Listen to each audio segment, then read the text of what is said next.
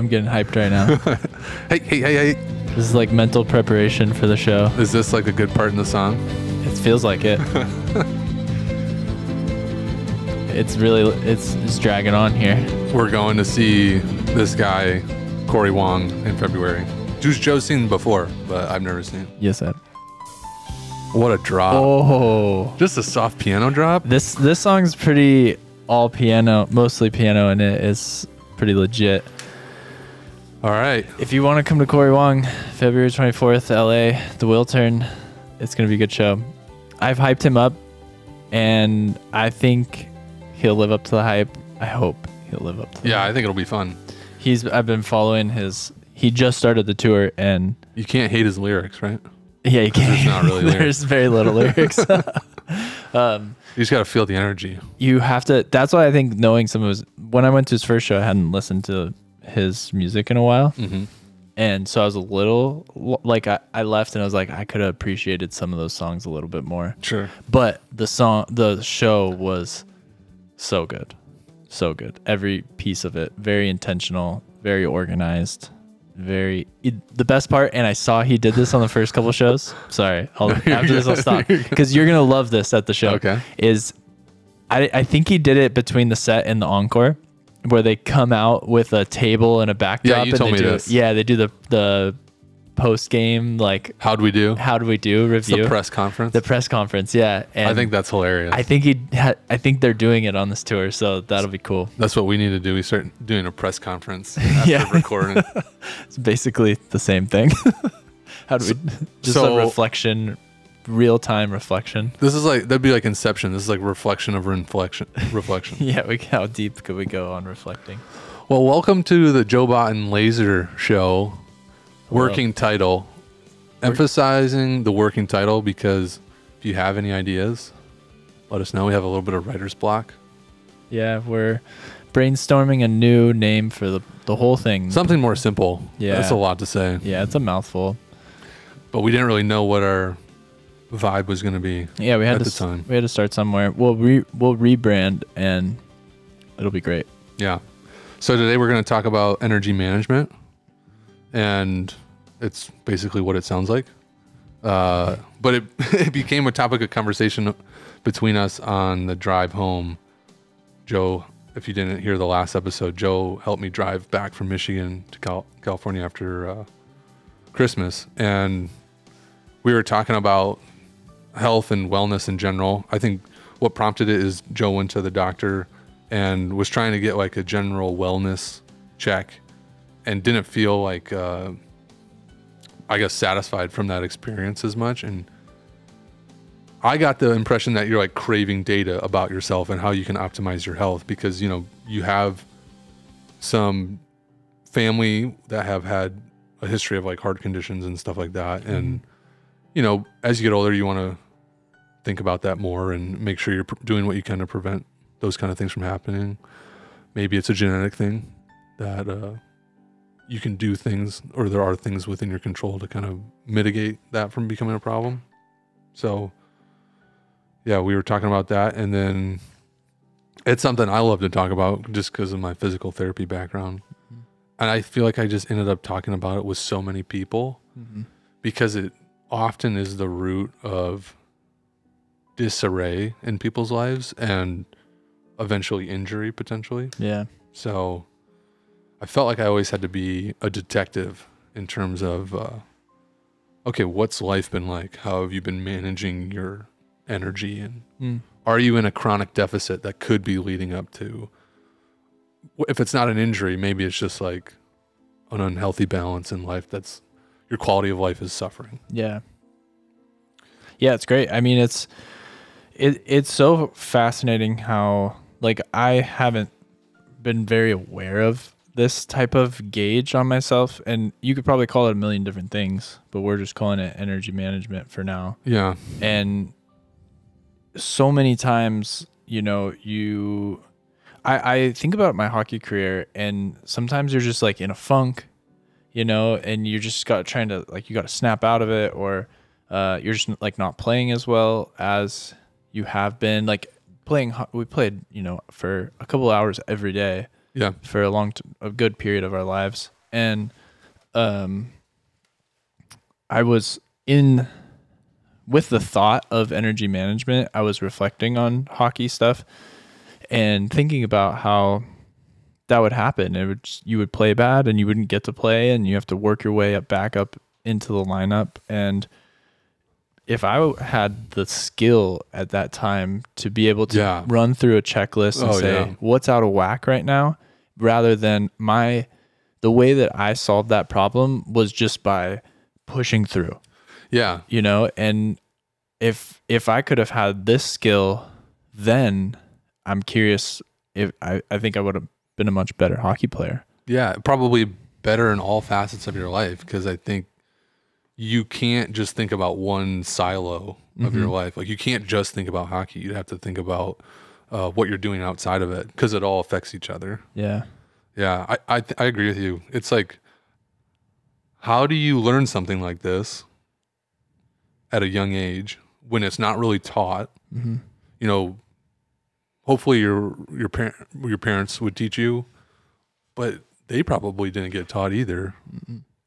It just seems like one of those things that isn't taught very well. No, I think it's very much in the mental health conversation. That's pretty.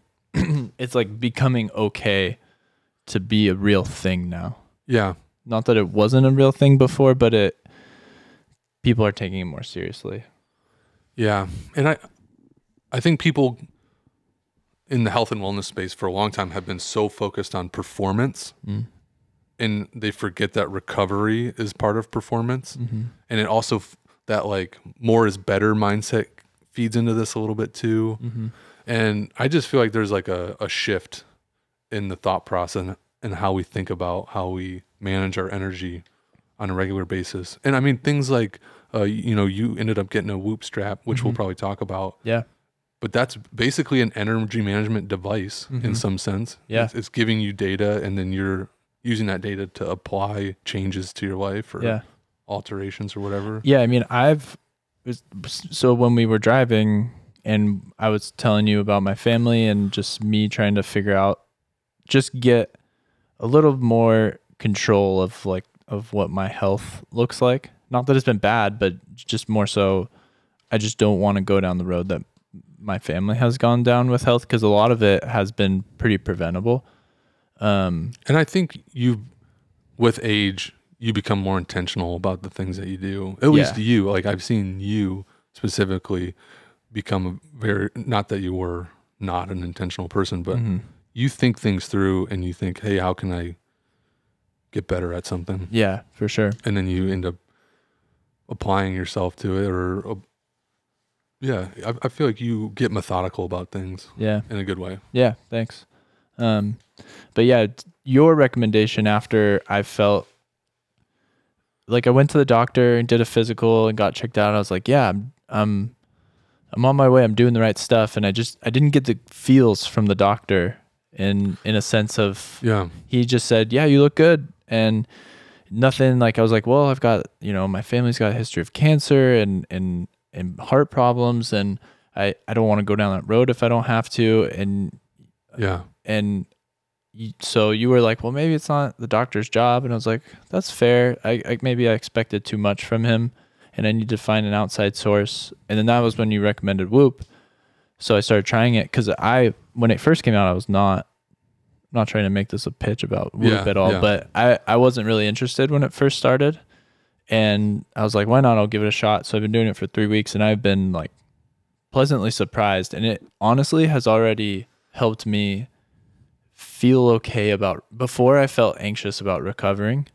Like I felt like I had to be in the gym every day. Sort of thing, or at least 4 times a week. Yeah. And now I see the data and that's so cool. I'm like, I'm okay to rest because it's part of my health. Dude. It's nuts. That makes me so stoked to hear you say that actually. And something else that's been wild has been I could have because Whoop measures your strain. Yeah. And I could have the same amount of strain in a day that I went to CrossFit one day, and say the next day is I have a big day in the kitchen. Like I Maybe I cook dinner for somebody. Like you have pizza party or Pizza something. party. Yeah. Maybe I walk the dog earlier, like walked a mile, and then come back and I have, or just a lot of prep in the kitchen, a lot of moving around, making stuff happen. Yeah. The strain for that whole day is really close, if not the same as a day where I'm sitting at my desk most of the day and I go to the gym. Yeah. And maybe I walk a little bit or do some cooking. Which that blew my mind. I was like, whoa. Yeah, it's so interesting. Yeah. When you get that data back. Yeah. That's so cool. To feel like a day where I didn't go to the gym can be productive is so freeing. Yeah. Yeah, I think it's easy to get hung up on exercises being like exercise and nutrition aren't the only aspects of your health. Yeah. Not that you thought that, but yeah, it's interesting when you can look at the full picture. Totally. So what was there something how did you start becoming aware of like this type of thing? And then what exactly is it? So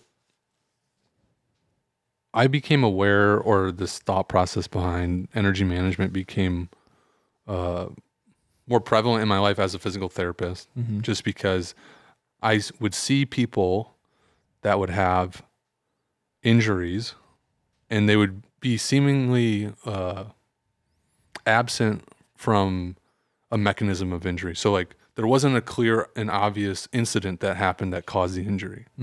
And so I was like, why are they getting injured? Like what's going on? And it was like so many people were having these types of injuries that they often get labeled as like overuse injuries. And I was like, what is going on? And it just so happened at the time that I read this book called The Body Keeps the Score. Yeah. Which is a really good book. A doctor wrote it, and he's talking about his work. And I can't remember if he's a psychiatrist or psychologist. I can't remember, but works in mental health. And he was working with veterans that had PTSD. And he would talk about how that stress on their life would contribute to actual like physical aches and pains and injuries and stuff like that. And it was really interesting. And then I think too, I can look back at my own life and see a lot of periods of time where energy management would have been so beneficial. Like you were talking about, like times where I'm like, wow, I was so out of whack in terms of how I was spending my energy, and no wonder it resulted in this or that. Yeah. So the first thing I wanted to talk about, and then I'm going to tell a story, like why I care about energy management, or why is it important? Yeah. Or what do you think it is? Could you describe it or define it? Yeah, I think it's like, in simple terms, it's like kind of a math equation. So like the energy that you spend during a day combined with the amount of recovery that you get is kind of the energy that you're going to have for the next day. So I don't know. I think of like energy spent as like a debit, I guess. And then the recovery almost like a credit. Okay. And then like, if that ratio becomes so out of balance where the recovery isn't matching the energy that you spend, or close to that, because you're never going to get perfect, then you're setting yourself up for problems. Yeah. And I just think that those problems can be so different and can vary so wildly. It's hard to say it's like one thing or the other. Yeah.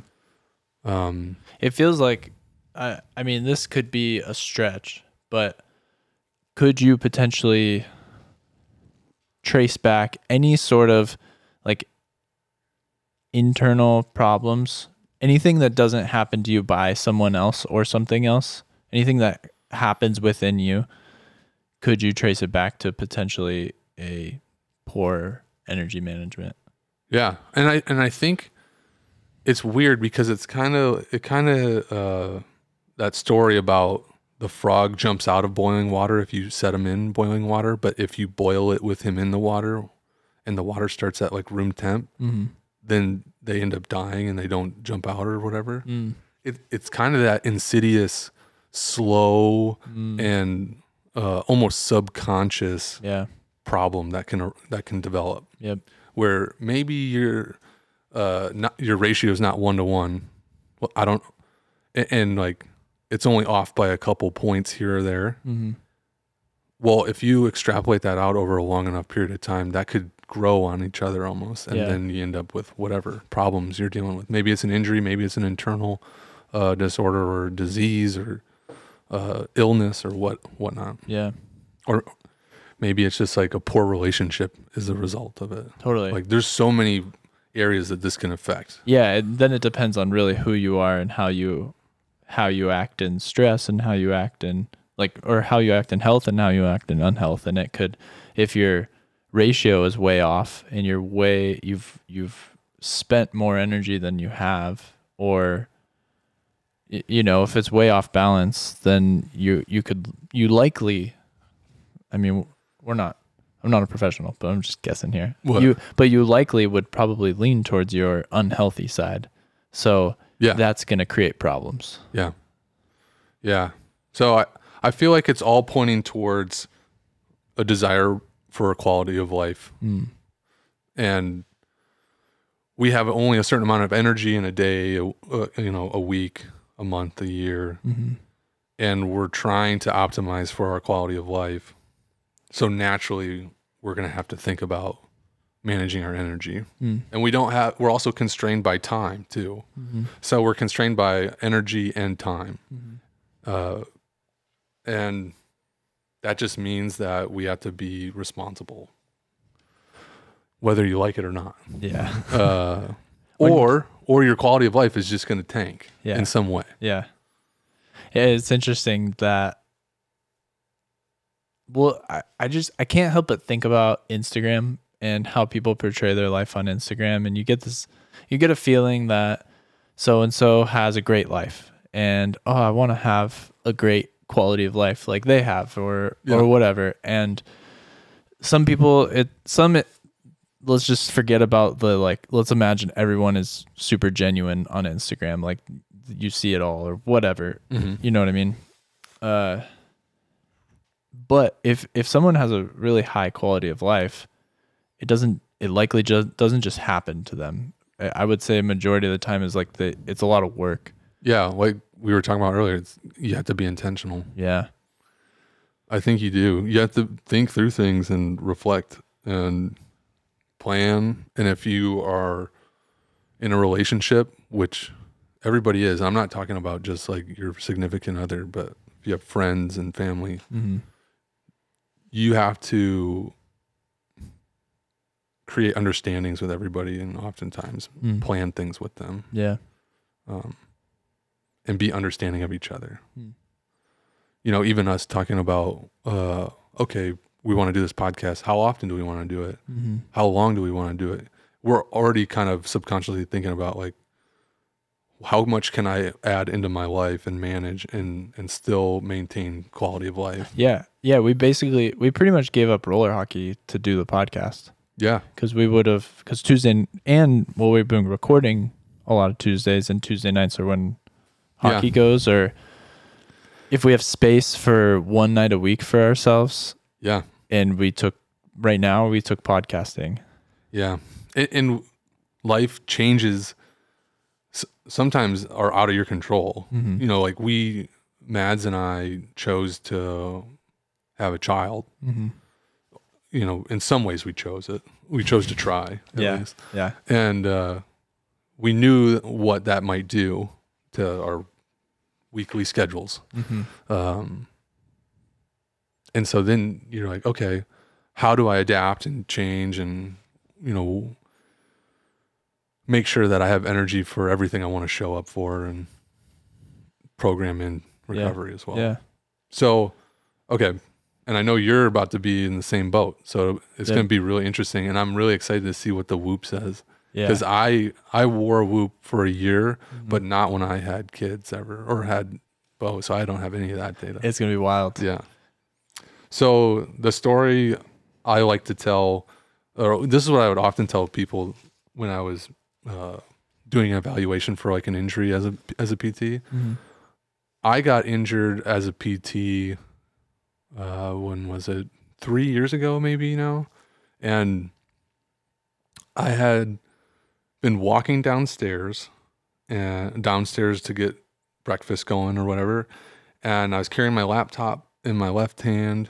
And as I was going downstairs, I just felt like from my neck to kind of like the bottom of my shoulder blade, right along my spine. Mm-hmm. Imagine like there's a rope right there and someone just tightened it as much as you possibly could. Oh. And I was like, oh, whoa. Enough to like take your breath away a little bit. Uh-huh. So I immediately had to lay down. Was this in PT school? No, this was working out here. It was here. Okay. Yeah, when I was working at Kiram. Okay. Kiram Sports Recovery. Should check them out. And I laid down on the ground and I was like, this is not good. This is not good. This hurts. And I've had a history of like neck pain in the past, randomly. But it got worse. And as the day went on, like I had to go to work, I started to get like a lot of like nerve pain in my left arm. And I was like, oh, that's not good.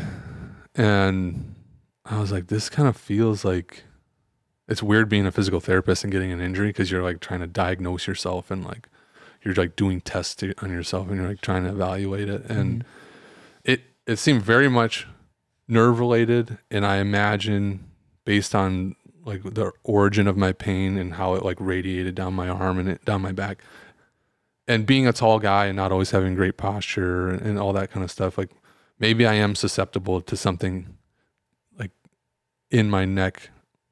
Maybe it's disc is what I kept thinking. And maybe I like have a bulging disc that's pushing on the nerve and causing pain and causing my muscle to freak out too. I mean, you see it a lot with people. So I was like, great. I think that's what it is. All week it sucked because I was trying to work and like get through it. And I didn't take a day off. And then I got to the weekend and I was sitting there and I was just like, gosh, this sucks. What did I do? You know? And this was kind of prior to like my enlightenment on like the whole energy management thing. Yeah. Or maybe right around that time. Yeah. Because I remember connecting some dots that weekend and being like, okay, I need to look at what's been going on in the last couple months. And the big thing that I think triggered it potentially was me just being, having recovered poorly for probably about 3 weeks is what I would say. And there's a couple things in life that had changed at that time. The other physical therapist, Pat, he had a second child, and I was covering for him. I wanted to cover for him. You know, I was like, yeah, let me do that for you. You know, you should spend some time with, this was their second, so it was their son. And I was like, it's not that bad. I'll work a little bit longer each day and we'll be good. We're trying to grow the business too. And so definitely motivated in like a startup mentality. And then what I didn't realize is that we were going to move clinics at the end of that 2 weeks on the weekend. So we actually moved our clinic from one location to this other standalone clinic. And I basically lifted and packed all weekend and moved. And, you know, for anybody who's moved, you'll remember how tiring it is at the end of the day. Yeah. And so then it was early that week when that happened, when I was walking down the stairs. And the other thing I did as well is that I remember the surf was decent during those 2 weeks or whatever. And I would either surf in the morning or sometimes be able to surf after work, usually in the morning though, because I would get up really early. And sometimes the surf is really good and you just feel so called to go do that, despite what your body's telling you. Yeah. And so that resulted in I probably didn't feel back to normal until 6 months later, I would say, or close to that. Mm-hmm. And then it became kind of a non-thought, I would say, like a year later, where I didn't have to think about it with any movement pattern. Yeah. At 6 months, there were still some things I was like, I just can't do that right now. But like the first 3 months, especially, were tough. That first week was like, this is hell. But it was such a good experience in the sense that it taught me so much about the injury process in the kind of injuries I'd been working with people on. So I feel like it was a gift in that way. And it definitely, it taught me a lot about, okay, I really do have to make sure that I'm saying yes and no at the same time. And what I mean is, like, I said yes to Pat asking me to cover for him, and I should have been mature enough to say no to a couple other things that I knew would have put me in the red. Yeah. And maybe put me in the red for too long.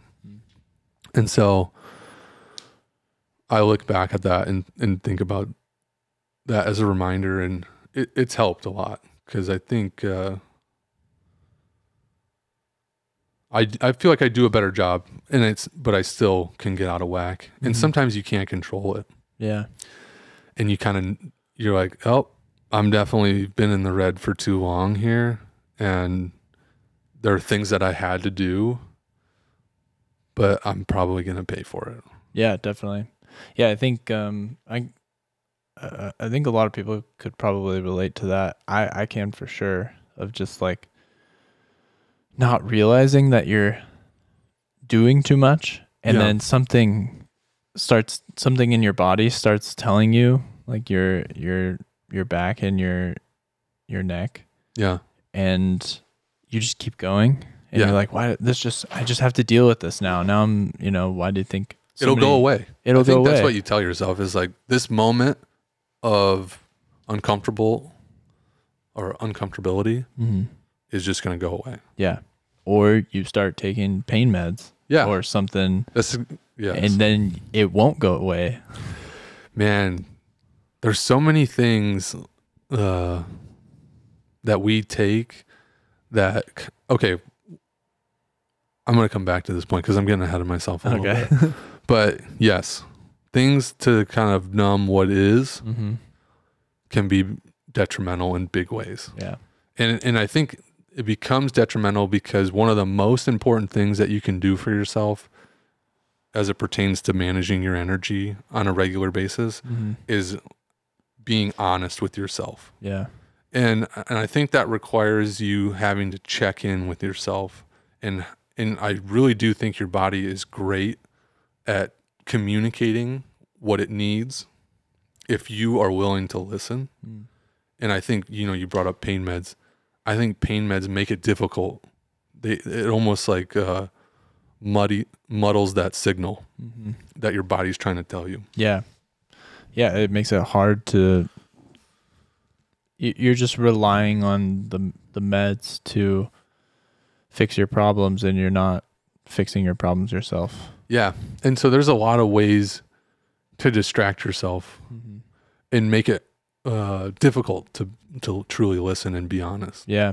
We've been watching that documentary on Netflix about a case study on food, and it basically, it's a weird study, and is it really legit?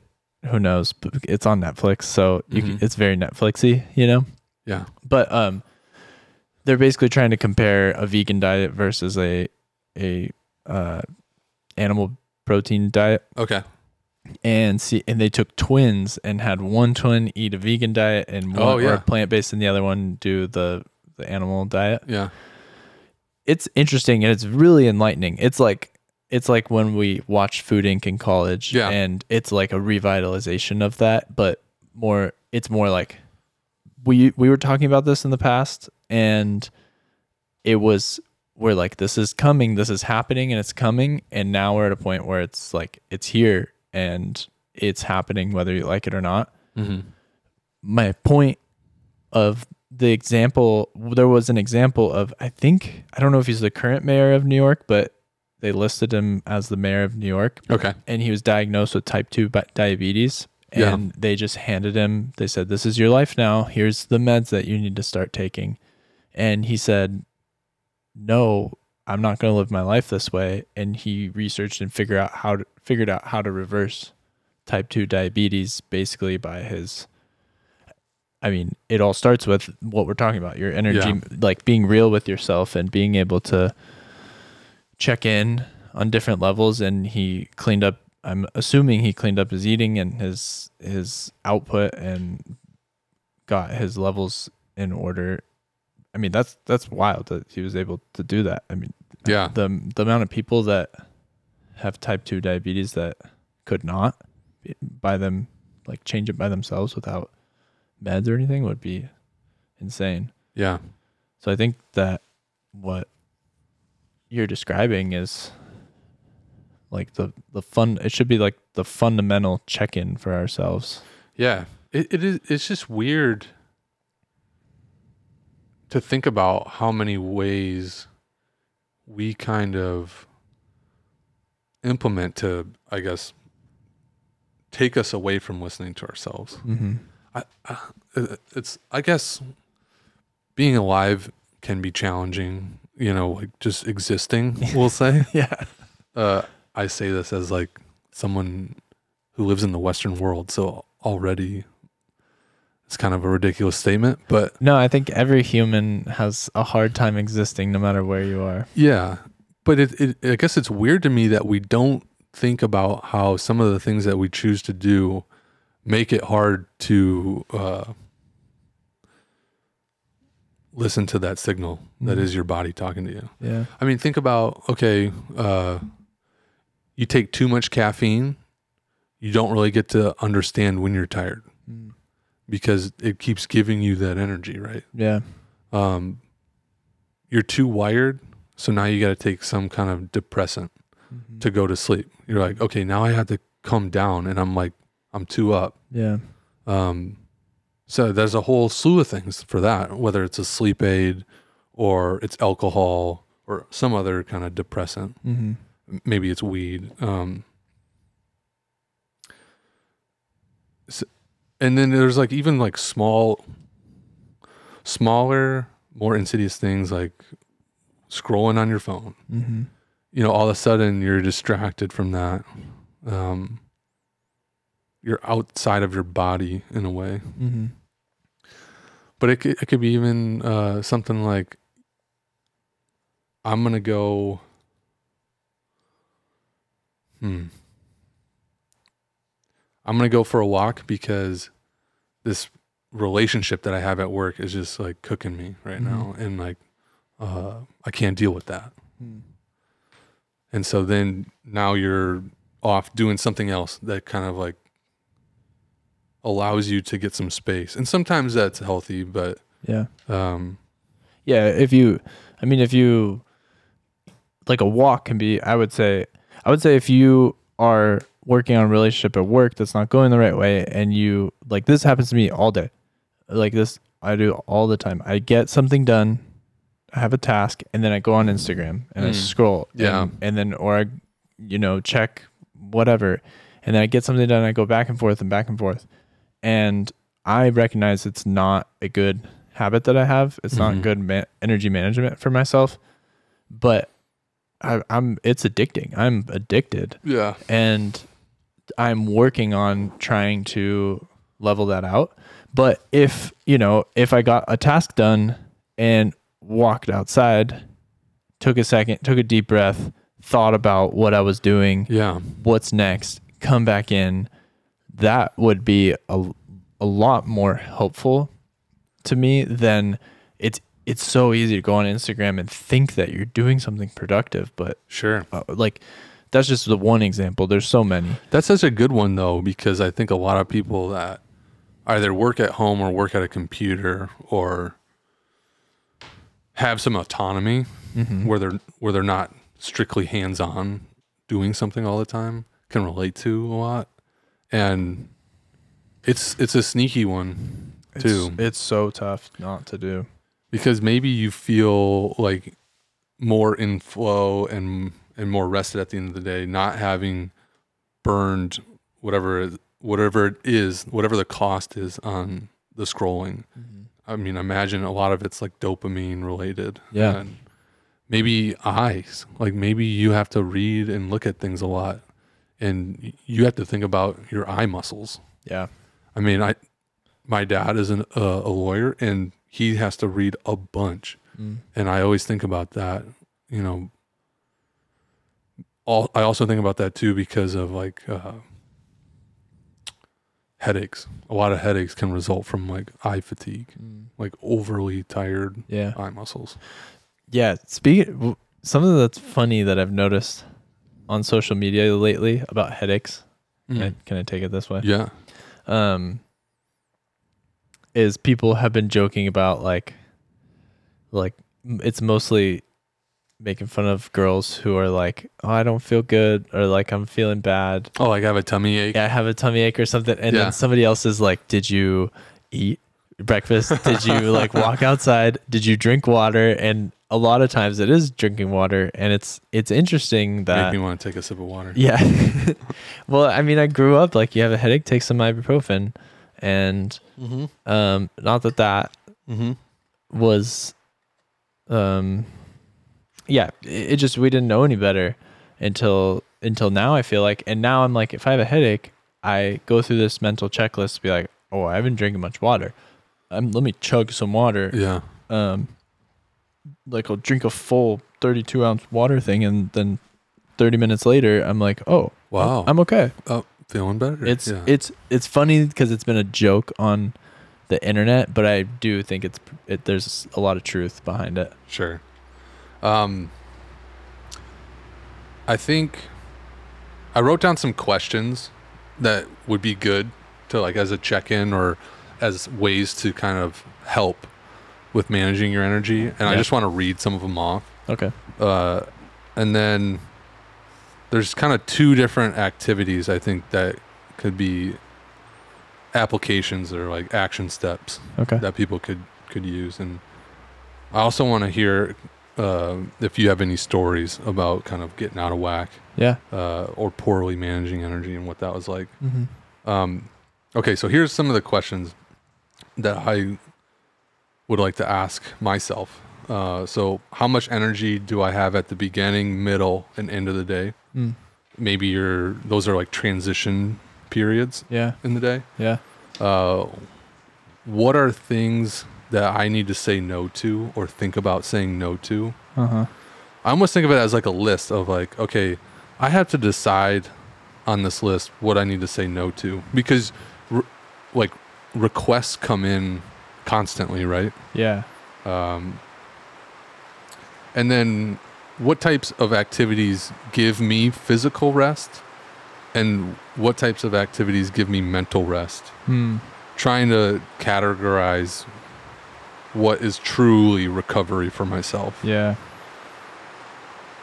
And then I almost try to put a metric or like it's not a dollar value, but an energy value on activities. I think we kind of naturally do this mentally. Yeah. Like, you know, if I say, hey, let's go walk 5 miles, you're like, what? Well, you know, like, that's a long walk. Okay, like, I gotta put the right shoes on and this and that and the other. Yeah. So do that, but with more mundane things. And you could put them in groups. Yeah. You know, maybe chores is a group, or maybe running errands is a group. Yeah. You know, you don't have to put super minuscule things. But, Totally. Okay. and then maybe ask yourself, how consistent am I being in the actual management? I mean, I think this is where for you, the Whoop strap is going to come in huge. Yeah. And it's way harder for other people. You almost have to like journal or Yep. it's really hard to do it without writing it down in some capacity For sure. or having some database of it. Yeah. Yeah. The Whoop, it's so easy. You just I look at the app a couple times a day see what it's saying and see what I'm doing. And it's so simple to get it, to understand it. Yeah. And then I think also if you're like fired up about something like this, okay, I want to revamp things. I think you also have to show yourself some grace and understand that like forming new habits is probably one of the hardest things human beings can do. Yeah. It is seriously difficult to create a new habit that becomes a consistent part of your life. Yeah. Let's just say for like even a year's time. Yeah. And so I think it's easy to get overwhelmed with excitement about like, dude, I'm changing all this. Like, all this is going to change for the better. And then you can almost like get a little burned out on trying to change so much at once. Yeah. It can just feel very foreign. And for whatever reason, that's just challenging for human beings. For physical therapy, when there's some statistics on like how well patients adhere to like the rehab program that they give you or that I would be giving somebody, it's like 10% people will actually adhere to it for the entire duration. Dang. It's like pointless to go. It's crazy, right? Yeah. Yeah. And it's weird too, because this is a tangent about physical therapy a little bit and like recovering from injuries. Like the pain will go away. And it seems like your body is able to take care of that as long as you have, like, eventually it will. It might get way worse before it gets better. Now there's an asterisk here, but for the average injury, I think this is true. But maybe your function is not where it was prior to the injury. And that's because you didn't complete the whole thing. Yeah. And then years later, it kind of pokes its head again. Yeah. And that's where like the grace can come in, because you can have an injury and it may change things and you have to be okay with that, you know, letting go of what it was before. And not to say that you have to necessarily be hurt forever, but you can get to a recovery that's a different place than what you felt like before the injury. Does that make sense? Yeah. It doesn't have to be bad. Like for my knee, for example, when I've was skateboarding and is this part of your story or? Yeah, it totally can be. I was thinking about it when you were talking about yours, your back and I was your shoulder. Gonna say fire away on a story or two. Yeah, it was like right before right when COVID happened, and Mikey Wong had just got some Carver skate trucks. You know, like the one that Tell people what that is. Yeah, it's like these trucks you can, or they're boards. They make like complete decks, but the trucks move the board so that it feels more like you're surfing than skateboarding. It's way looser, just the way they pivot. And we set up this little like course in his alleyway behind his house, and we were trying to hit as if we were training for surfing. We were trying to hit a backside turn and then just a big like bottom turn and then right back up to the lip, like, because we're both regular, so we had it set up for us. Yeah. And I just took one turn way too hard, or I don't remember, but I slid out and smoked my left knee on the ground, and just cement. And I knew like something was, as soon as I got up, it was hard to put pressure on it. And I was like, oh, I did something not good. And it got swollen that night. It was never, I came and saw you like right away. I came right over to your house and it was like, do you think this is something I need to go to the hospital right now, or is it okay? Yeah. That was what I was really concerned about, because it was painful and it was swollen right away. So I was nervous. I did something I needed to get fixed. Yeah. Turned out I got x-rays a while later, and it turned out I cracked or fractured the patella. Yeah. Like the top of the patella, which is the kneecap. Yeah. Which is a common injury in older people when they fall, or common injury in car crashes. Yeah, because you hit the dashboard. Yeah. The worst is so I just had a little crack on the top vertically on the top of it for like Mhm. up and down. Mm-hmm. But a lot of times, like car crash, you may crack them horizontally. Or like in totally crazy shards. Like it could be multiple cracks. Oh, that'd be terrible. Like crushed. Yeah. Yeah. So fortunately, it was just like a little fracture, and it didn't require surgery or anything, because surgery would have been just terrible. Yeah, and you for can't put a that. cast on it. Uh-uh. And surgery is like, let's put a bunch of wires in this sucker. Yeah. And that is just gnarly. I've Yeah. never had a patient with that, but Oh. you were like the only one I think that I had seen that had a kneecap When I fracture. went to the doctor and she read my x-rays for me, she's like, well, how are you walking? I was like, I guess it doesn't hurt that bad. Yeah.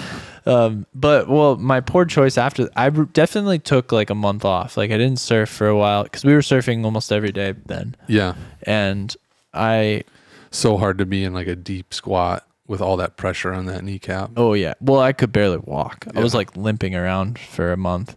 Yeah. And fortunately it was COVID, so I didn't have to leave the house at all. I was just working at home. So Yeah. I kind of got away with it. And then it just started naturally. Like after a month of not doing anything, I was feeling better. I was just pushing it a little bit more. I would start surfing, and then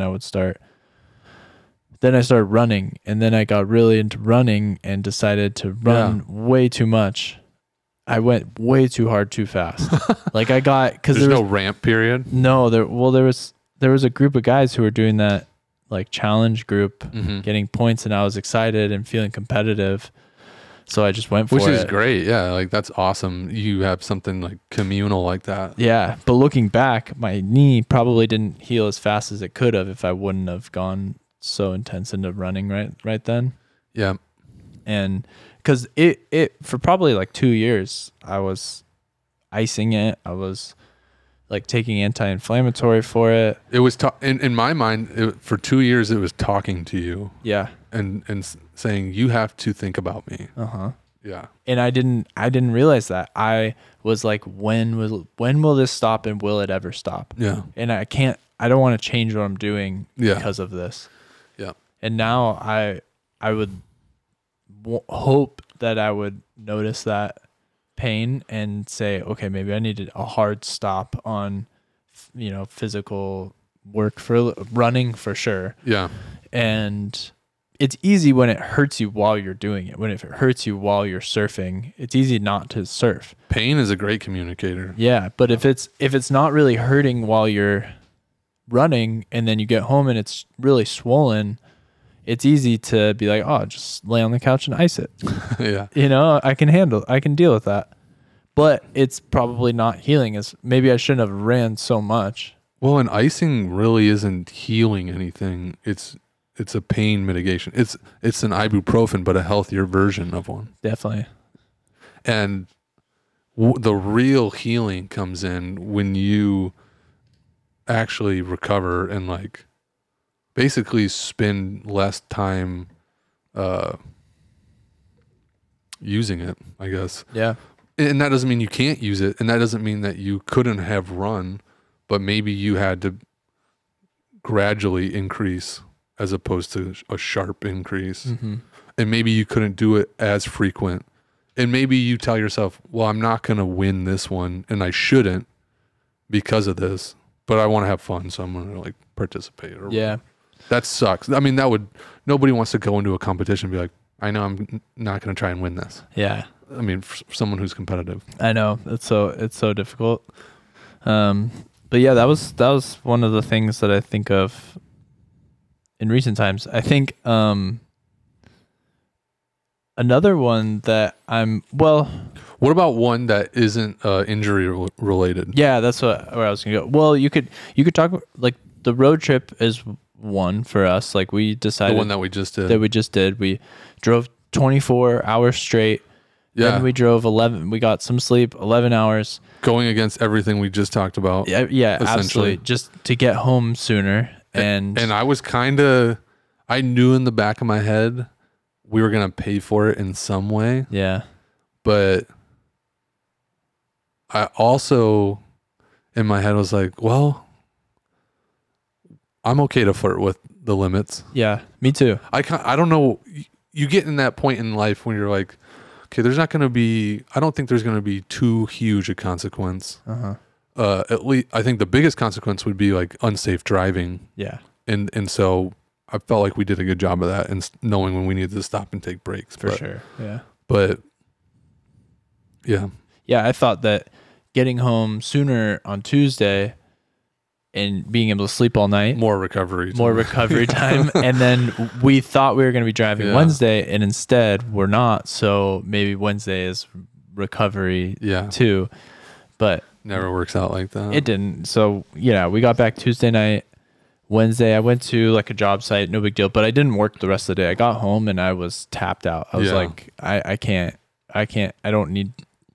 do this. So Thursday I had sales meetings, so I was in the office in meetings all day. And then Friday I played golf with some clients. Oh yeah. And Saturday I woke up and I was sick. Yeah. I was and now thinking about, it's funny because I got the Whoop strap like the day I was sick. Oh.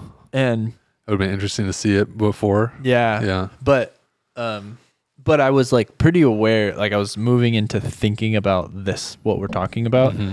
So I was like, oh, okay, I'm sick. I need to hard stop. Like Saturday, Sunday, I didn't leave the house. I laid down all day, just drank a bunch of water, tried to eat decent. Yeah.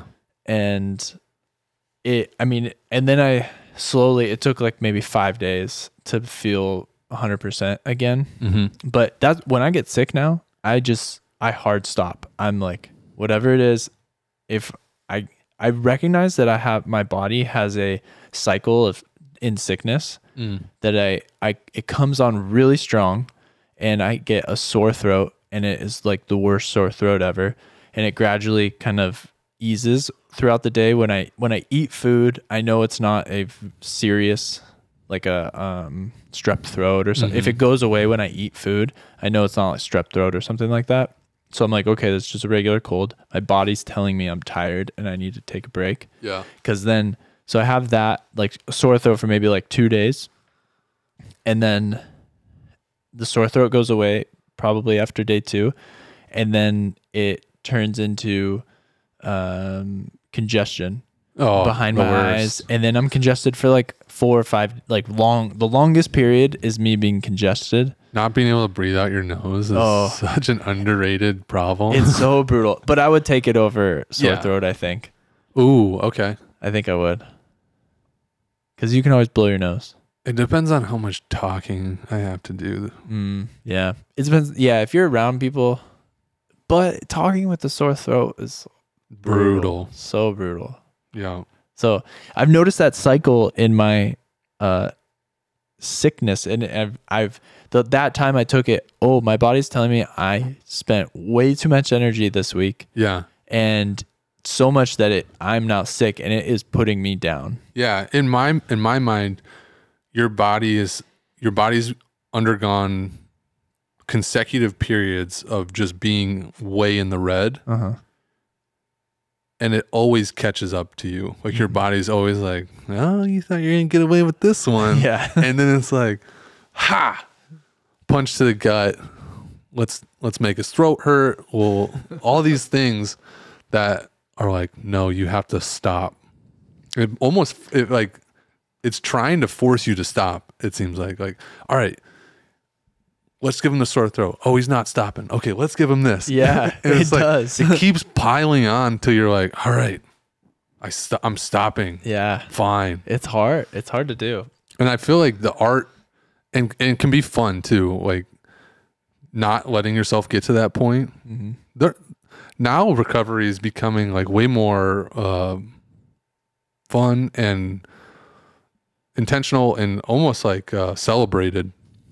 Whether it's like, I'm going to do a sauna once a week because that's a nice relaxing thing that doesn't involve technology. And I feel like a good rest for myself and it's good for my body. I feel great afterwards. And you know what? It leads to like a really good night of sleep too. Yeah. And then you can start doing that with people. And I think the communal aspect of it can be beneficial, but not everything has to be communal. Yeah.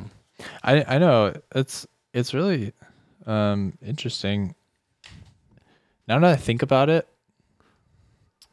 can I go back to the sickness Yeah, for a second? Yeah. In college, maybe before college, I would get like strep throat every spring.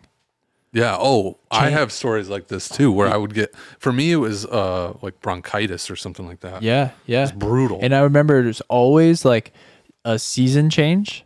So Yep. the weather's changed, especially Oklahoma. It's pretty dramatic. And Yep. it was like spring finals, and it was just a Yeah. stressful period of life. And then probably like some hockey trip. Yeah. Or Or something it's like like that. after, like right after nationals. Yeah. So you're like gone for a while. You're on the biggest trip of the year. Then you come back. Yeah. It's over. Then you got finals. You got to get all your school stuff in order. The weather's changed. There's just a lot going on. And I would get, every year, I would just go to the infirmary and get like a shot of penicillin. I'm like, I was like, this is my yearly antibiotics. yeah. I can't spend 3 days in bed right now. So just, I got the sign. Let's go. And I don't get sick like that anymore. Yeah. Cause I, aside from, 3 weeks ago when I got sick after the road trip, I don't feel like I really ever get colds anymore. Yeah. Maybe knock on wood, cause I don't want to get sick now, but cause I'm saying that, but I think that doing this, like just checking in with yourself and prioritizing sleep and recovery can honestly keep you relatively healthy Yeah. in Yeah. all the ways you can control. Yeah. And I think if you optimize for that, like that's more of like you're almost thinking of it on like a yearly basis at that point. In less time than that too, like from a day all the way to a year. Yeah. And that's really all you can kind of plan for in a sense. But it's probably going to help you years down the road without you even really knowing that it came from those, days, months, years of doing that. Yeah. And it's a great long-term approach, I think. Yeah. It's only going to get better the more we practice this type of thing. Yeah. The more you stack that pile of health up, the more it's going to benefit you in the long run. Yeah. I mean, this is such an energizing thing because I feel like Mackenzie and I have been, maybe it's parenting on the horizon. Yeah. And we've been we've been clean. We recognized this the other day that we have been working on, there's been two big things to cleaning up our eating. Okay. And one, we just have reimagined like what our plates need, what we want our plates to look like. Okay. And in terms of like veggie, like a starch and and protein. And we just made like one change at a time, like one slow change. Be like, let's just implement broccoli a ton. Like even if we eat broccoli twice a day, Yeah. broccoli. We're putting our marbles on broccoli. We're going all in on broccoli. Yeah. And at a certain point, we're going to get a little tired of broccoli. So let's branch out to cauliflower. Yeah. And then let's branch out to, Broccoli's cousin. broccoli's neutral cousin. Or, but now I'm like we're going to like farmer's market and looking at different veggies and like, oh, I could make this happen. And wow, this is something that was lacking from our diet before. For me, for sure. And Yeah. in one way that it's been about a month of us doing this, Yeah. and we were sitting and we were like, I feel so much less pressure to like I said earlier, it was like I had to go to the gym 4 days a week to feel fit or to feel good. And now That's a good connection to make. I'm okay with taking a day off, and as long as I like treat myself well, as long as I eat well, there's room to have like an ice cream sundae. Yeah. You don't have to, like, it's not a crazy diet thing. It's just literally like I used to eat, an English muffin and 2 eggs and a chicken sausage for breakfast. That used to be my go-to. I swapped chicken sausage for spinach, and now I eat spinach and eggs and English muffin for breakfast and fruit. And it's probably not perfect, but right now it's, Little changes add up. yeah, little changes add up. And I think it's honestly helping us think. Like my thought is I need to have green on my plate at all times. That's a good thought. And so every lunch I'm eating like half a plate of broccoli and like some chicken or something like like simple. And after a month of doing this, Mackenzie and I were sitting and just saying, whoa, we feel different and we feel good. Yeah. We feel more complete. I feel okay taking a rest day. Yeah, and I feel like your energy doesn't come in such lows and highs. Mm-hmm. I feel like when things are out of balance in any category, and maybe that's what I'll talk about next, is kind of these like 5 buckets I think are worth talking about. But like if it's nutrition that you're really focused in on, which is a great one to focus in on because it really is your energy source in some ways. You could argue sleep is your other one probably, or whatever. But I feel like it doesn't make energy spike super high followed by super low. Kind of even things out a little bit, and then you feel generally better more often. I don't know. At least for me, that's true. Yeah. And I can relate to the cleaning up the diet having effect. I think what did it for me is I found out that men react to the woman's pregnancy hormones in such a way that they start being more likely to put on weight in preparation for like longer days spent with the child that's not sleeping as much or sleeping in weird spurts. And I was like, no, I don't want to do that. I don't want to gain weight right now. And so I was like, you know what? I'm really not in a good spot from a nutrition standpoint or as good a spot as I'd like to be to combat something like that. So did you clean it up? Were you like into Mads being pregnant and you realized that, or was it? It was during. Yeah, because I read it during the pregnancy. Gotcha. If it's wrong, I don't care. Like if that's not a thing, at least it helped. Yeah, it helped you. So, yeah. I could see how guys would do that for sure. Yeah, it makes logical sense to me. Yeah. Yeah. Okay. So the first kind of application that I think people could do, and this is what I would have patients do during the evaluation, because I wanted to get a better understanding of what their life was like. And this is, I think, why doctors have a hard time with, and why you kind of left wanting from a doctor's visit, is because they don't have enough time to gather information about you. Yeah. So they really aren't in a place to comment on how you're doing. They can tell you, hey, you definitely don't have these big red flags showing up. Yeah. Or maybe some of them are even like yellow flags.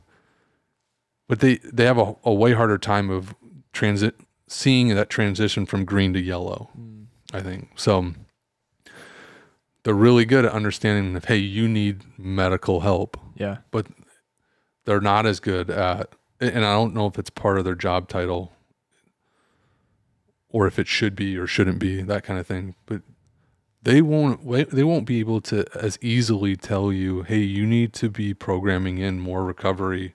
And if you focus on implementing more green in your diet and showing up on your plate, you don't necessarily have to go work out as much, or you can implement more recovery days. And now at the end of the week and month, you feel better. Yeah. Like that's going to be hard for them to know. Yeah, for sure.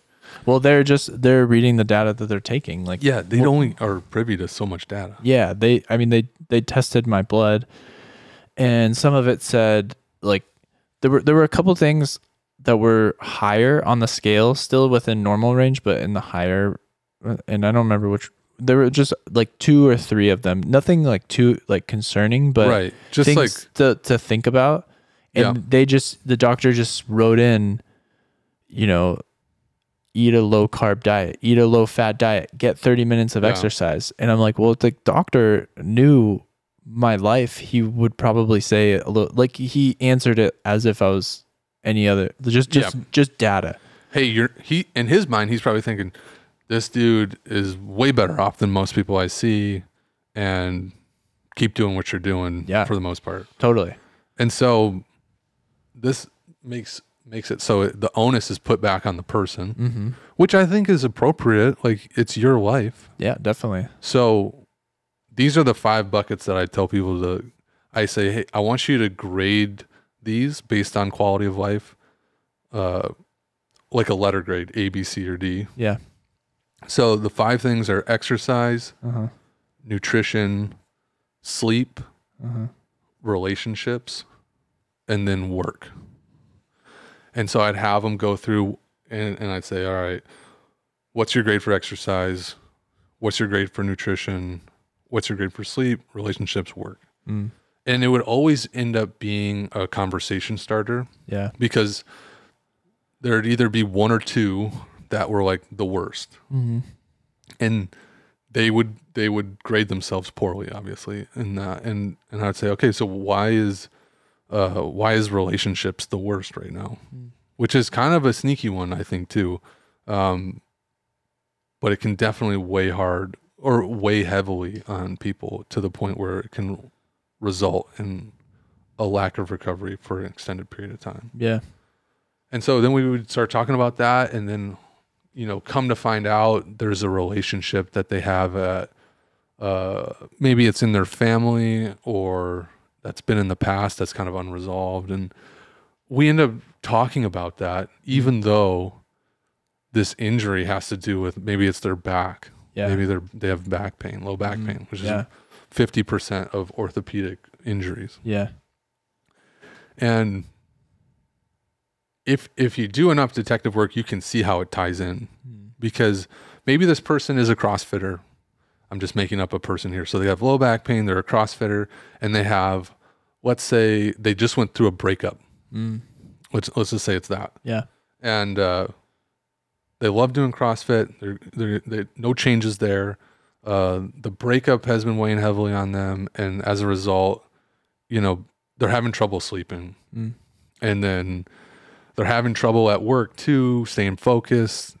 And this goes on for a month, and now they're getting some heat from like their manager or something like that. So now that anxiety is weighing on them too. And let's just say that's raising their heart rate, their energy expenditure at baseline, however much. But it results in like, maybe you burn 200 more calories during the day as a result of that. And that stress hormone is increased, and now you're craving the like foods that are bad for you. So now your nutrition starts to falter a little bit. Now you're reaching for the thing that you shouldn't be eating as much. Yeah. And all of a sudden, all this starts to snowball. And then let's say that kind of goes on for 6 months, and maybe some things get better, but some things stay bad. And then they're doing something in the gym one day, and the most common thing that people talk about is like a deadlift. I mean, just the name of it sounds dangerous. Yeah. Which is a silly thing, because there's one of the best things that you can do for your body. Learn how to deadlift. I seriously 100% agree. Yeah. And so they do the deadlift. Now their back hurts all of a sudden, and everybody attributes the injury to the deadlift. And they never talk about all the other things that have been going on that could be leading up to this moment. Yeah. For me, it was walking down the stairs. I was doing nothing. Yeah. And I was just carrying my laptop. But that was enough to tip it. Yeah. To trigger it. Yeah. So I think that you have to go through these 5 areas: exercise, nutrition, sleep, relationships, work. And you have to I think it would be a good thing to do is to find the one that you give yourself the lowest grade on and work on, in the course of a month, getting it 1 letter grade higher. If it's not a month, I mean, you can pick your time frame, but sometimes it takes a month. Things are slow. That's another reason why people don't like to do habit changes, because of sometimes you don't get positive feedback right away. No, and it's so easy to be hard on yourself. You really need a lot of grace in this process of making a change. Patience is so hard in this moment too. I've been the social media scrolling I have been working on for, I don't know, months. That's such a hard one. And I mean, it's hard. Yeah. Same with food, man. You got all these, there's billions of dollars behind making this addictive, whether it's food or technology, which is wild. All of us little humans trying to like put on our shields and battle against it. Yeah. So you do have to give yourself grace. Yeah. Definitely. And I think it helps if you do it with people. I've read different things about whether or not you should tell somebody, hey, I'm changing this or not. I've heard some people say, yeah, now you have accountability and now you're more likely to do it because somebody else knows about it. And then I've read the opposite too, funny enough. Like if you make it public and sometimes you almost already think you're going to do it. It's like you've heard the thing about telling it in public and then you tell people in public. So you think like, oh, well, I told people, now it's going to just start working subconsciously. That's weird. But I was thinking about that the other day and I was like, I wonder if I could, because I have a significant other, I was thinking like, I wonder if I can change something in my life and not say anything and see if Mads notices. Interesting. So can I do something and Mads notices it in a positive way? Some things maybe you can't, but yeah, maybe she says, wow, you know, your mood has been different. Like I feel like you've been more positive or had more energy or something like that. Like that could be a cool goal to have. Yeah. Kind of a finish line moment. I think that happens. I think it's happened for us. Nothing, probably like really small things. Yeah. Nothing like anything big, especially things that take Mackenzie's input as well. Yeah. Didn't you kind of have to do them together? You got to do them together. Yeah. And that's why I say, or that's why I was kind of thinking about, I was like, I kind of hesitated saying like, oh, you should try to do it with somebody. Maybe that's not your style and that's okay. But I think it can be fun too if you have somebody to like challenge you're both challenging yourself together. Yeah. Well, I could definitely relate to the idea of just throwing the idea out into the universe and just assuming it's going to happen because I said it. Yeah. So like as a kid, I was like, I want to play in the NHL, and I didn't really do the things that it would have taken to get there, obviously, because I'm not there. Yeah. But that was my mentality, is I'm just going to throw it out there and it's going to happen. I'm going to be in the right place and I'm going to put in some of the work, but not like it's just going to happen to me. Yeah. And the disappointment from that, it could be in anything you're eating. It could be like diet culture, you know, it's like eating less calories than you burn, but like barely eating any food. You are hoping to get this result that doesn't come. Yeah. And it's frustrating because it doesn't work. And then we just give up, versus doing something like this and checking in different aspects of your life. And that's where the real change, I think, comes from, is when you can answer these questions and be realistic about the different areas. Yeah. I think it's simple too. Like you don't have to dig in too deep to come up with like a grade on each bucket. I feel like you kind of have a gut instinct as to like where you are after you think about it for like 5 seconds. For sure. And I would say go with that. Yeah. Maybe you forget about something. You're like, oh, but that did happen. So actually that's not bad. I mean, maybe that happens, but I think your gut instinct will tell you pretty quickly where you're at. And then just pick the worst one and just go from there and just keep working on the worst one. And if a couple are about the same, you know, do eeny, meeny, miny, moe. I don't know. Yeah. Or which one is just more, which one's energizing to work on in general? Great point. Yeah. Yeah. And what sounds interesting? Just go for that for a while. Yeah. Yeah. And so the other thing I would say is if that sounds like too much, you're like, dude, I don't want to grade 5 things right now and do that. And like, you're making me do too much. The first thing you can focus on is sleep. And that is like one of those foundational truths. That's where most of our recovery comes from anyways. So make sure you can dial that in as best as you can. And I wrote down a couple of resources that I really found helpful. There's a book called Why We Sleep. if you don't want to read the whole book, listen to the author on there's an episode where Joe Rogan interviews him. So it's like the Spark Notes version. Cool. And it's really interesting. What's the author's name? Matthew Walker is the guy's name. Cool. And he he's an Ivy League dude and professor, and studied on his like mentor was a guy who studied sleep at NASA. So the dude's smart. Yeah. And then Huberman Lab is a podcast, and he is like, so he is a professor at Stanford. Very smart guy, very approachable in terms of his content. There's a lot of interesting things, and I feel like he's one of those people that listens to the audience and what they want to hear about, and then goes and does research and then presents on it, or has people on that are experts in that. Yeah. And they have conversations that have great applications, but he has some good stuff on sleep. Cool.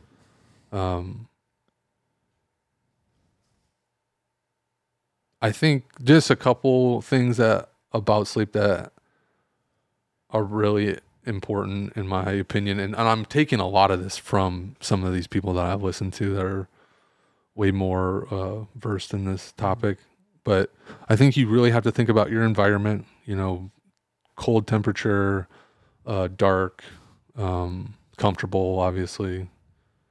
I always get the question as a physical therapist, like, what's the best position to sleep in? And I always laugh because I'm like, whatever position you're going to sleep in is the best position. It changes too. Yeah, and that's okay. Just like, are you sleeping? Okay, if you're not, try a different position or like pillow or whatever. Yeah. And then I think being consistent in timing as best you can. It's hard. Weekends oftentimes look different than weekdays. Definitely. But can you make it so it's not too drastic? And then this is an interesting one that I think I learned from Huberman was you cannot build up an extra store of sleep that then you can use like on the weekend or something like that. So say you're like, dude, I hit 8 hours all week. I'm ready to party. Like I'm ready to like do a couple 4-hour nights. Yeah. And use a couple of those hours. Like it'll all average out or whatever. And sleep doesn't work like that based on what they've studied. I guess. The 9-to-5 work week has really screwed us up with thinking that, huh? Yeah, it's natural, I guess, because you're like excited to not have as much work to do. Yeah. So you're like, dude, let's have some fun. Let's more fun. And then the fun starts snowballing and you're like, let's just keep this thing going, Yeah. So and then I would say like exercise, time outside, those can kind of be similar in a sense. If you're doing regular exercise, you're tiring yourself out, so it's natural that that sleep signal is going to be a little bit stronger. You're not going to be able to fight through it as easily. For sure. So that you're kind of making your body talk louder to you about it. Yeah. The weird thing to me is, and Matthew Walker talks about this a lot, is like the sleep aids, depressants, sedatives, like things that people take that end up hurting their sleep, but that helps them get to sleep quickly. I think are really sneaky and probably a big challenge for a lot of people. Really? So you think it's not good to have sleep aids? Correct. And that's not me saying that either. It's this guy, Matthew Walker. That's who, in large part, who I heard it from. Yeah.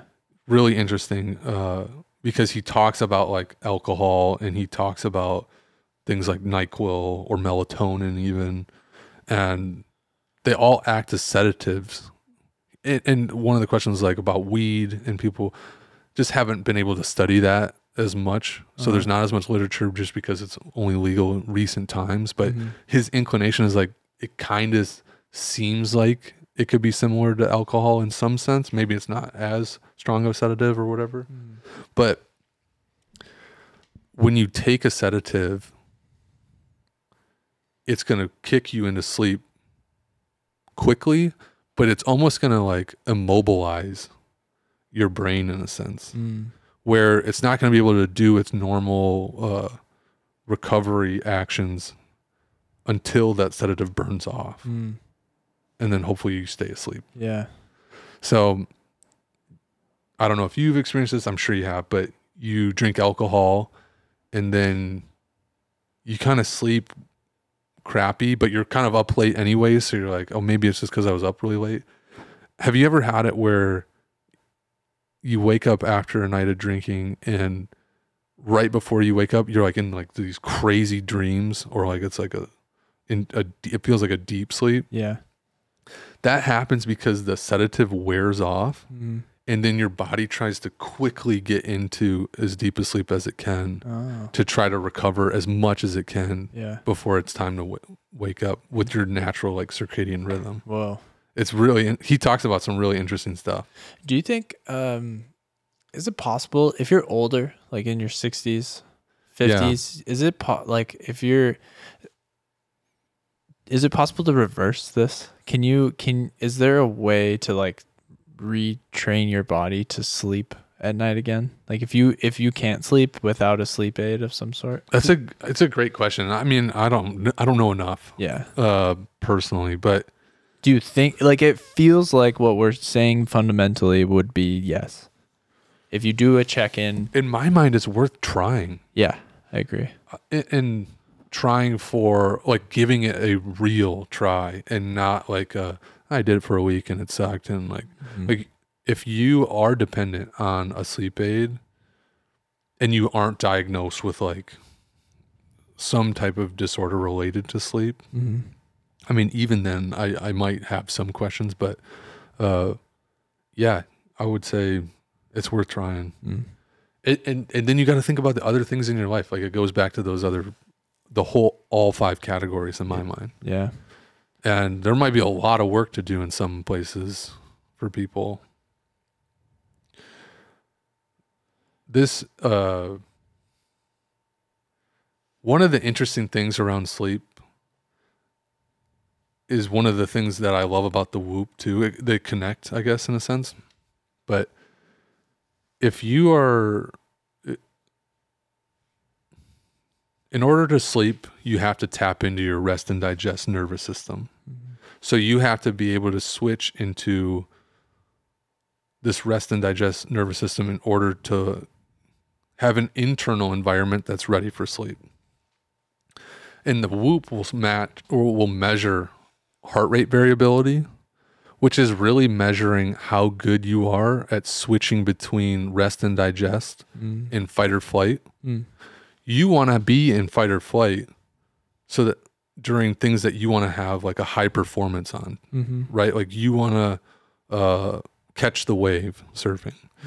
In old times, you want to be able to escape the threat, the prey, or whatever it is. Yeah. And so you want to be able to tap into that nervous system and then be able to switch out of it. So then your body can recover. If you're not in that rest and digest nervous system, it's going to be way harder to recover because you're burning energy at a higher rate. I love the Winter Olympics. There's a event called the biathlon. They have to cross country ski, right? Yeah. And that's like one of the highest VO2 maxes, so the highest like challenge you can do to your cardiorespiratory system. But then they have to calm down in order to shoot a target. Oh, yeah. And they have to hit 5 targets, or it's like if they don't hit them all, then it corresponds to how many loops they have to do around the small, like added time spent skiing. Yeah. I think they're the most badass athletes because of what they have to do. They have to do exactly what is like one of the hardest things to do is to ramp all the way up and then calm all the way down after you've come off of this huge ramp up. Yeah. And yeah, that's fascinating. I never saw that event that way before. Yeah. I think it's like one of the coolest in terms of the physiologies that they must have. Yeah.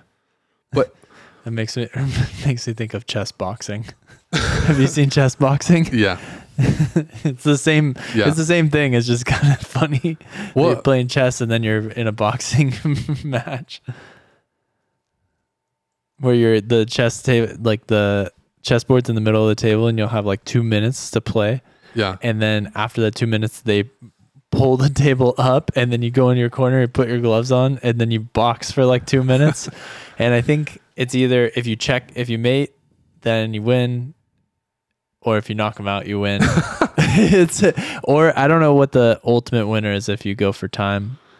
I mean, it's interesting because it's like, it's symbolic of what life is like on a daily basis too. Mhm. Yeah. Because you're going to have moments where you need to turn on, and then you're going to have moments where you should try to turn off a little bit in order to be able to turn on tomorrow. Yeah.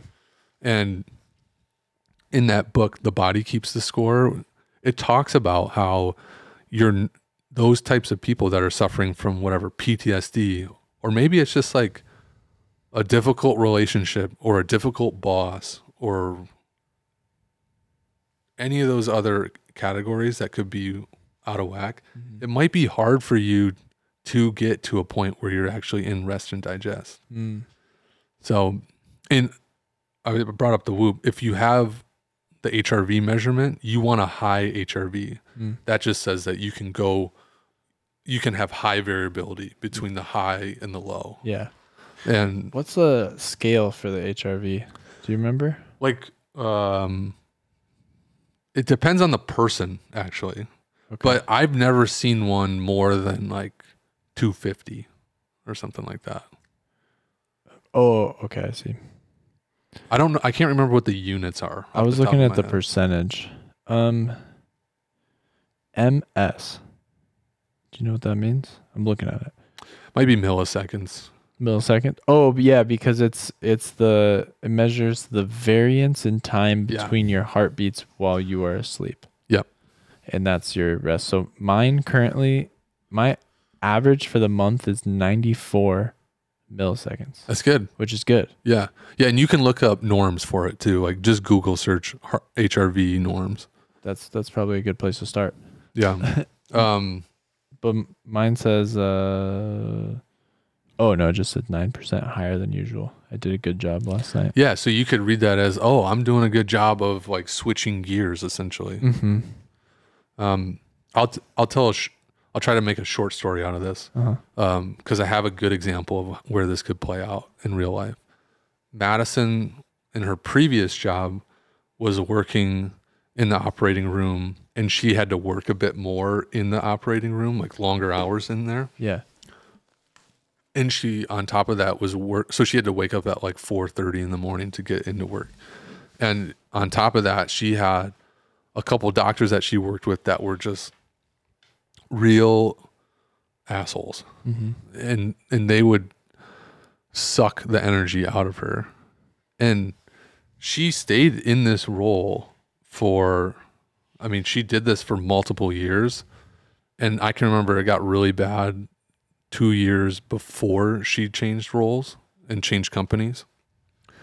But during that 2 years where it was really bad, she had a lot of trouble with her digestive system, let's say, where it never really felt like it calmed down.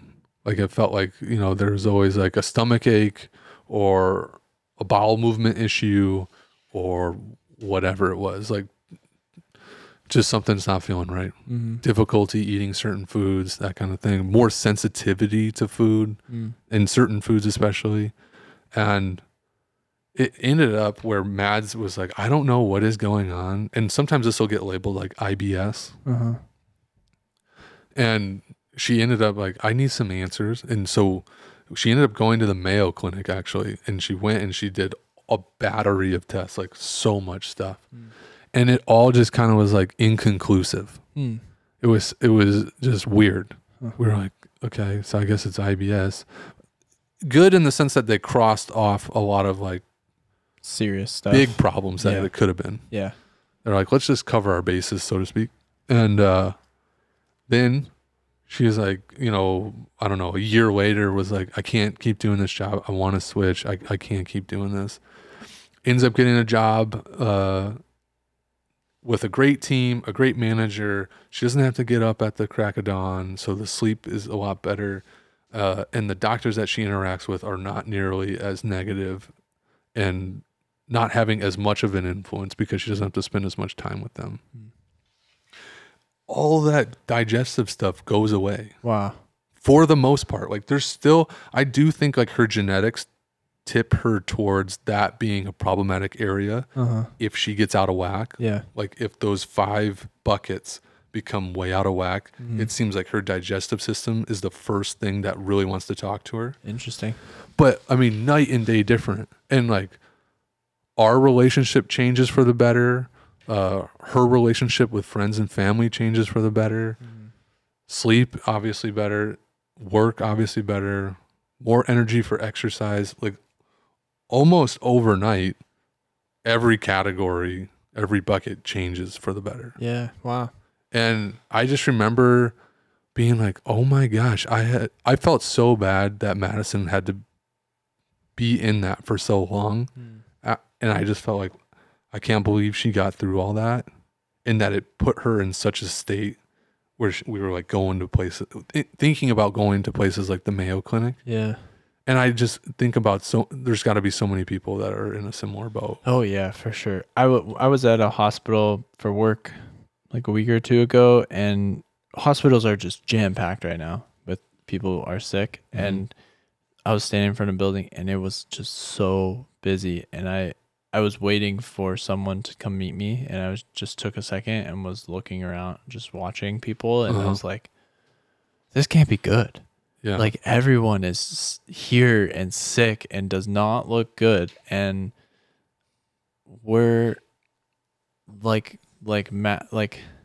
there's a period when things are not going well, and we try to figure out what it is. And I feel like my biggest takeaway from this whole conversation is listen to the indicators that your body's telling you.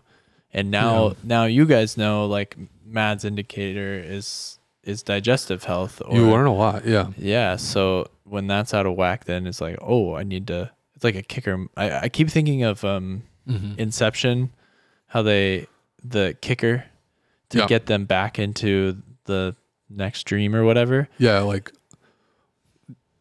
knock them back into the level of dream that's not as deep. Yeah. It's what Mackenzie and I keep talking about this. When there's moments that we're not seeing eye to eye, how can we give each other a kicker moment? Yeah. So we can, and that's between Mackenzie and I, but it's also for myself to say, oh, this isn't in line with what I think I want my life to be like. And I don't have to be a victim to that. So what's my kicker moment to bring me out of it? Yeah. And to change, to evaluate these 5 buckets and make a change somewhere within them to hopefully get to where the place that I want my life to look like. Yeah. I think the 5 buckets can help you identify kicker moments potentially. And you have to be able to look at it in a short time frame as well as a longer time frame too. Yeah. Like you can't just stay narrowly focused, because it will be harder to find patterns, right? Like that's just, you can identify a pattern more easily if you have a ton of data. Yeah. So it starts with looking inward, I think. Yeah, Mackenzie and I are one thing that an example of this, of thinking long term but applying it short term. Yeah. I mean, after watching that documentary about the food stuff, where like I was so grossed out by chicken, you know, and just like mass produced meat in general. Yeah. And it honestly made me want to find getting protein from other places, like research how to not eat the mass produced chicken. Yeah.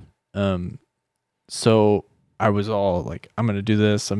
My cooking is going to translate easily. And the first meal I made that was all veggies was like I added one thing, like some cabbage or something, and totally threw off the whole taste. It was horrible. And I was like, actually, you know what? This is a good sign of me failing because I'm gonna slow down this process. I don't know how to sustain my body without animal protein right now. And I need to so right now we want to get to a place where we don't have to rely on a mass produced chicken or whatever type of protein. Yep. For us right now, it's that because I love doing like a barbecue shredded chicken. Yeah. Like a huge pot of it. And then we eat it for lunch all week. Yeah. Yeah. And so that's the hard thing for us, but we're like, we don't want to eat this chicken anymore. And how can we substitute it? And so we're like, okay, like once a week, we're trying to do a vegan dinner and learn how to cook one new thing and base your, and how to, all the things I've been learning about cooking, how do I do it in a vegan or just in a way that I have whole ingredients that I know what they are and they're clean and they're not, because I'm sure there's a dark side to vegan eating and stuff too. The thing I'm thinking about while you're talking about this is like I've been down this path before. Yeah. And there's so much good to learn from it. Like you're talking about learning new recipes and stuff like that. And I feel like that's awesome. And I like the approach that like you've almost had this realization yourself where you're like, okay, I don't need to go 100% into this right now. Yeah. Like back up a little bit and like, let's just experiment a little bit more rather than being the extremist. Exactly. I've been the extremist in the past, especially around nutrition, and it has turned into a bad thing. And it's turned into a thing, you know, where it turned into a thing that unbalanced every other bucket. Yeah. And so I think your approach is going to be a lot better. That's what I'm recognizing is that I don't need to go to the extreme of it because I don't know how. And I do think too that like that's an example of you being honest with yourself when some people are just like, I'm just going to push through that. Yeah. Like that's whatever. Like just because I don't know how to do it doesn't mean I'm not going to do it. Yeah. It's like, well, what? Yeah. You know, hold on. Honestly, let's be honest. Starting slow is so much better anyways. By first incorporating, like I have to eat half a plate of veggies for at least 2 out of 3 meals, and figuring out how to do that easily has completely changed the way I look at food all of a sudden. Yeah. Because I'm like, I'm feeling good from that and I'm craving it and it feels easier. At first it felt like it was the worst thing in the world. Yeah. And now that I've felt how good it does, what good it does for me over a month span of time, I'm like, oh, I want more of this and I want less of, you know, a cheeseburger every, 2 times a week and a pizza whatever. Like I'm fully like been awakened to, you go to a restaurant and the food that they provide you is probably not quite as nutritious as we think it is. Sure. Like a sandwich doesn't. Or there's like stuff that they add to it that you don't see. Yeah. Or it's just you go and get a burrito or a sandwich and they may have a lot of grains and starch and protein, but there's not any like veggie to mix in there that's really good for you. And if you rely on that as your everyday food or your idea of food, then it's super tricky. But I think that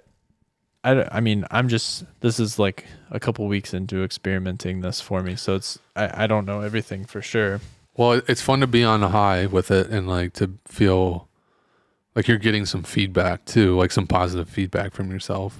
Like that just feels great. Yeah. And it's good it feels good that I feel like I have some grace in the whole thing too. Cause it's like, we love going to TK Burger. So we're still going to eat TK Burger, or we love pizza. So we're going to eat pizza. We're just going to make sure we supplement the pizza with something else, or try to get a better quality pizza potentially. Yeah. Or you have a good salad with it. Yeah. Or, Right. Or you say no to something else. say no to something else. It's just a bunch of like yes, no's. And you have to be smart about what you're saying no to when you're saying yes to something else. And to manage not binging on something that you're going to enjoy. Yeah. Not eating an entire pizza. Yeah. I'm in my head, I'm laughing because I feel like the U.S. is like a younger country compared to many countries, and that's the country that we grew up in. And I feel like, or I guess I wonder if somebody else from maybe a more mature country, like let's say it's like in Italy or something like that, if they listen to something like this, like our parents and grandparents taught us all this. Yeah. And like this has been a part of our society now because the mistakes were made way back in time that people learn from. And if they were to listen to it, they would be like, oh yeah, you guys are at this point in your kind of development and understanding of the world and of life and how to optimize for quality of life. And we were there, maybe it's a couple hundred years ago or something like that. Yeah. I wonder if I would love to know if that's like if that's true or not. You know, you certainly hear things like Americans work too much. You know, they're obsessed with like money and getting more of it and those kind of things. But I think if you were to go to Italy, they'd probably say some of the things that you're talking about as it pertains to food too, like focus on quality ingredients, portion sizes matter, a variety of foods matter. Make sure you're saying yes to those good things. And if you say yes to a bad thing, it's okay, you know, but don't say yes too much to the bad thing. And know your body. Know what is good for you and what it's not the same for everybody. It develops over time. Yeah. So you have to be patient. Yeah. Yeah. Well, this will be a good transition at the end here. The next couple of episodes, we're going to talk to people that kind of specialize in different areas relating to health. And so we're going to kind of go on like a health kick within the podcast itself too. Yeah. So we're going to talk to Pat, that's our next one, that he and I used to work together as a physical therapist. So he still owns and works at Kiram Sports Recovery. We're going to talk to our friend Nolan Kim, who is a lot of things. Yeah. He's a magician, as well, a professional magician, as well as a professional in the breath work place. Yeah. So, and especially in recovery, like he's like a professional recoverer, I guess, in a way. Yeah. Or has spent a lot of time focused on how to do that well. Yeah. And he's got a really gnarly story too. And he has a really gnarly story too. Dude, you know what's crazy? That just always blows. Actually, I ran into Nolan on Saturday after the baby shower at Taco Stand. But it always blows my mind that he played hockey. Yeah. He played like hockey. AAA hockey. Yeah. He played for like all the same coaches I played for here. Yeah. Yep. I know. I always forget that. And then we start talking about hockey and I'm like, oh yeah. And then I also I haven't asked her yet, but I think she would, but talking to Nina, our friend Dylan's wife, she has so much knowledge as it pertains to women's health. Yeah. And that's just an area that you and I know are terrible at. And she would be so interesting to listen to because they have to think about some different things hormonally that are going to affect kind of those 5 buckets. Like maybe a fifth bucket would be like, a sixth bucket for them would be like their menstrual cycle. Yeah. Or something along those lines. Because that's one of those things that they're going to have to listen to as well. I don't know if they can, what kind of control over it you have, but well, at least maybe those 5 buckets affect something like that. I have so many questions for her though. Yeah. I think, having Nina on would be a lot of fun. I was imagining it the other day. I was like, it might be a little uncomfortable, but I think that's the point. Is guys should learn about this stuff. Exactly. If they're interested in women, I guess. Yeah. And understanding some aspect of them. Definitely. Because there's certainly like, I'm just thinking about the menstrual cycle. It plays into how much energy you have on a regular basis. Mm-hmm. Like Mads has an Aura ring, which Yeah. is like a Whoop alternative in a way. Mm-hmm. They won't like you saying that, but they're in the like wearable biometric Mm-hmm. Internet of Things devices kind of, and so she uses it a lot to help her with some of those things too. Yeah.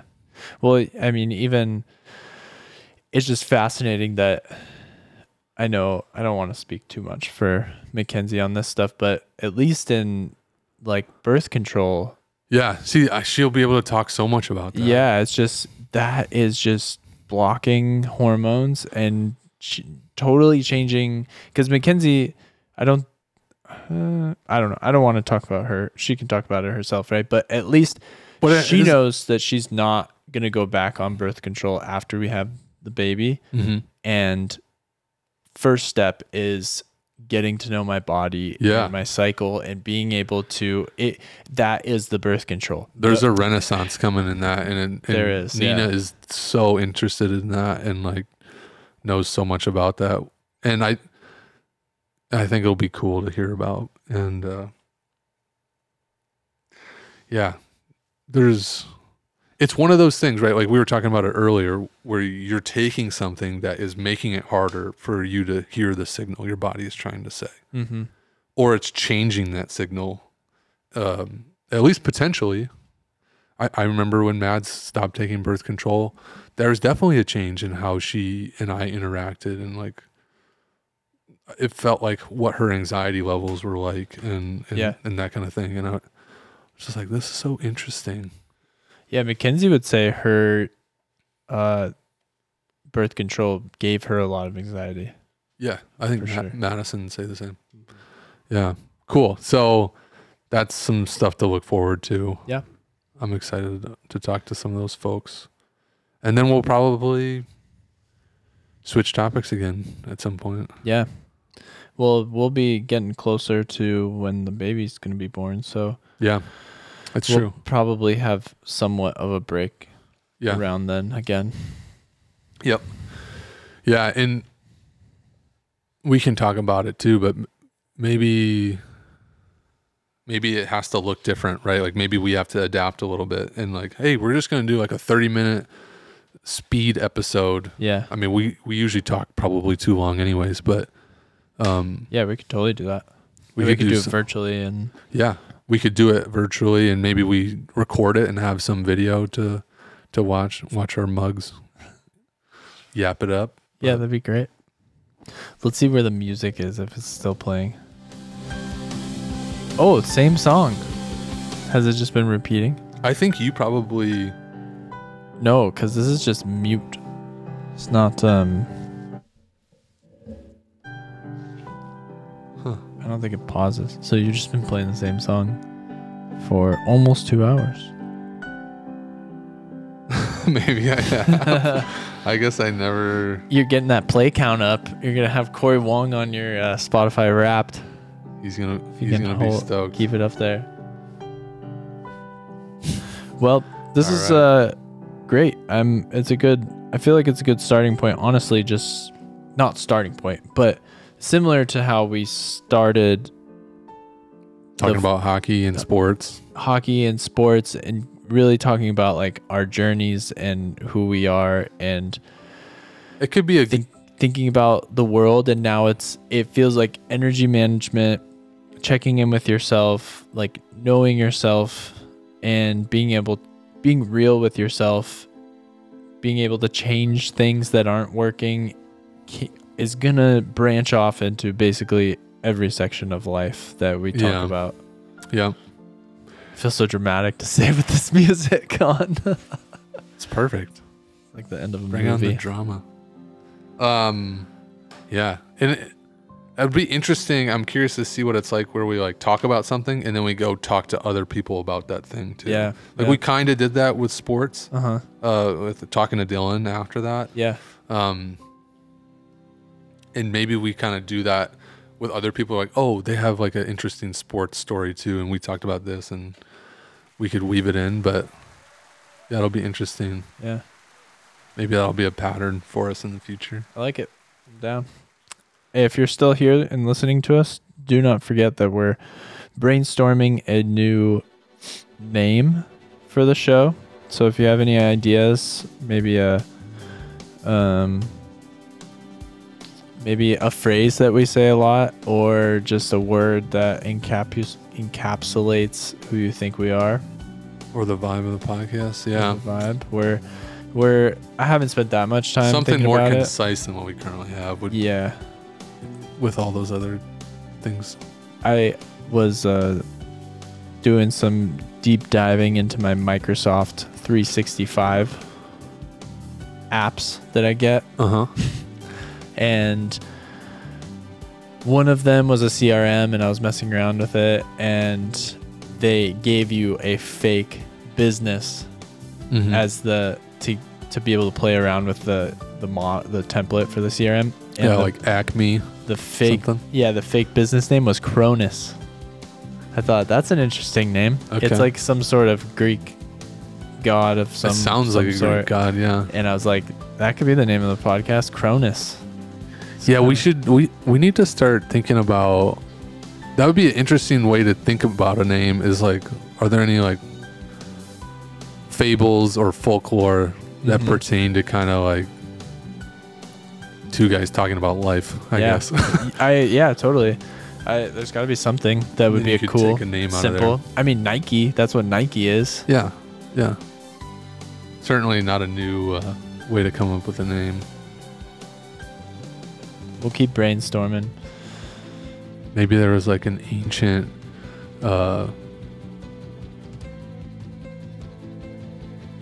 group of guys that used to talk in public I guess like debates would have been one, but we're not really debating anything. No. Yeah. All right. Adios. Bye.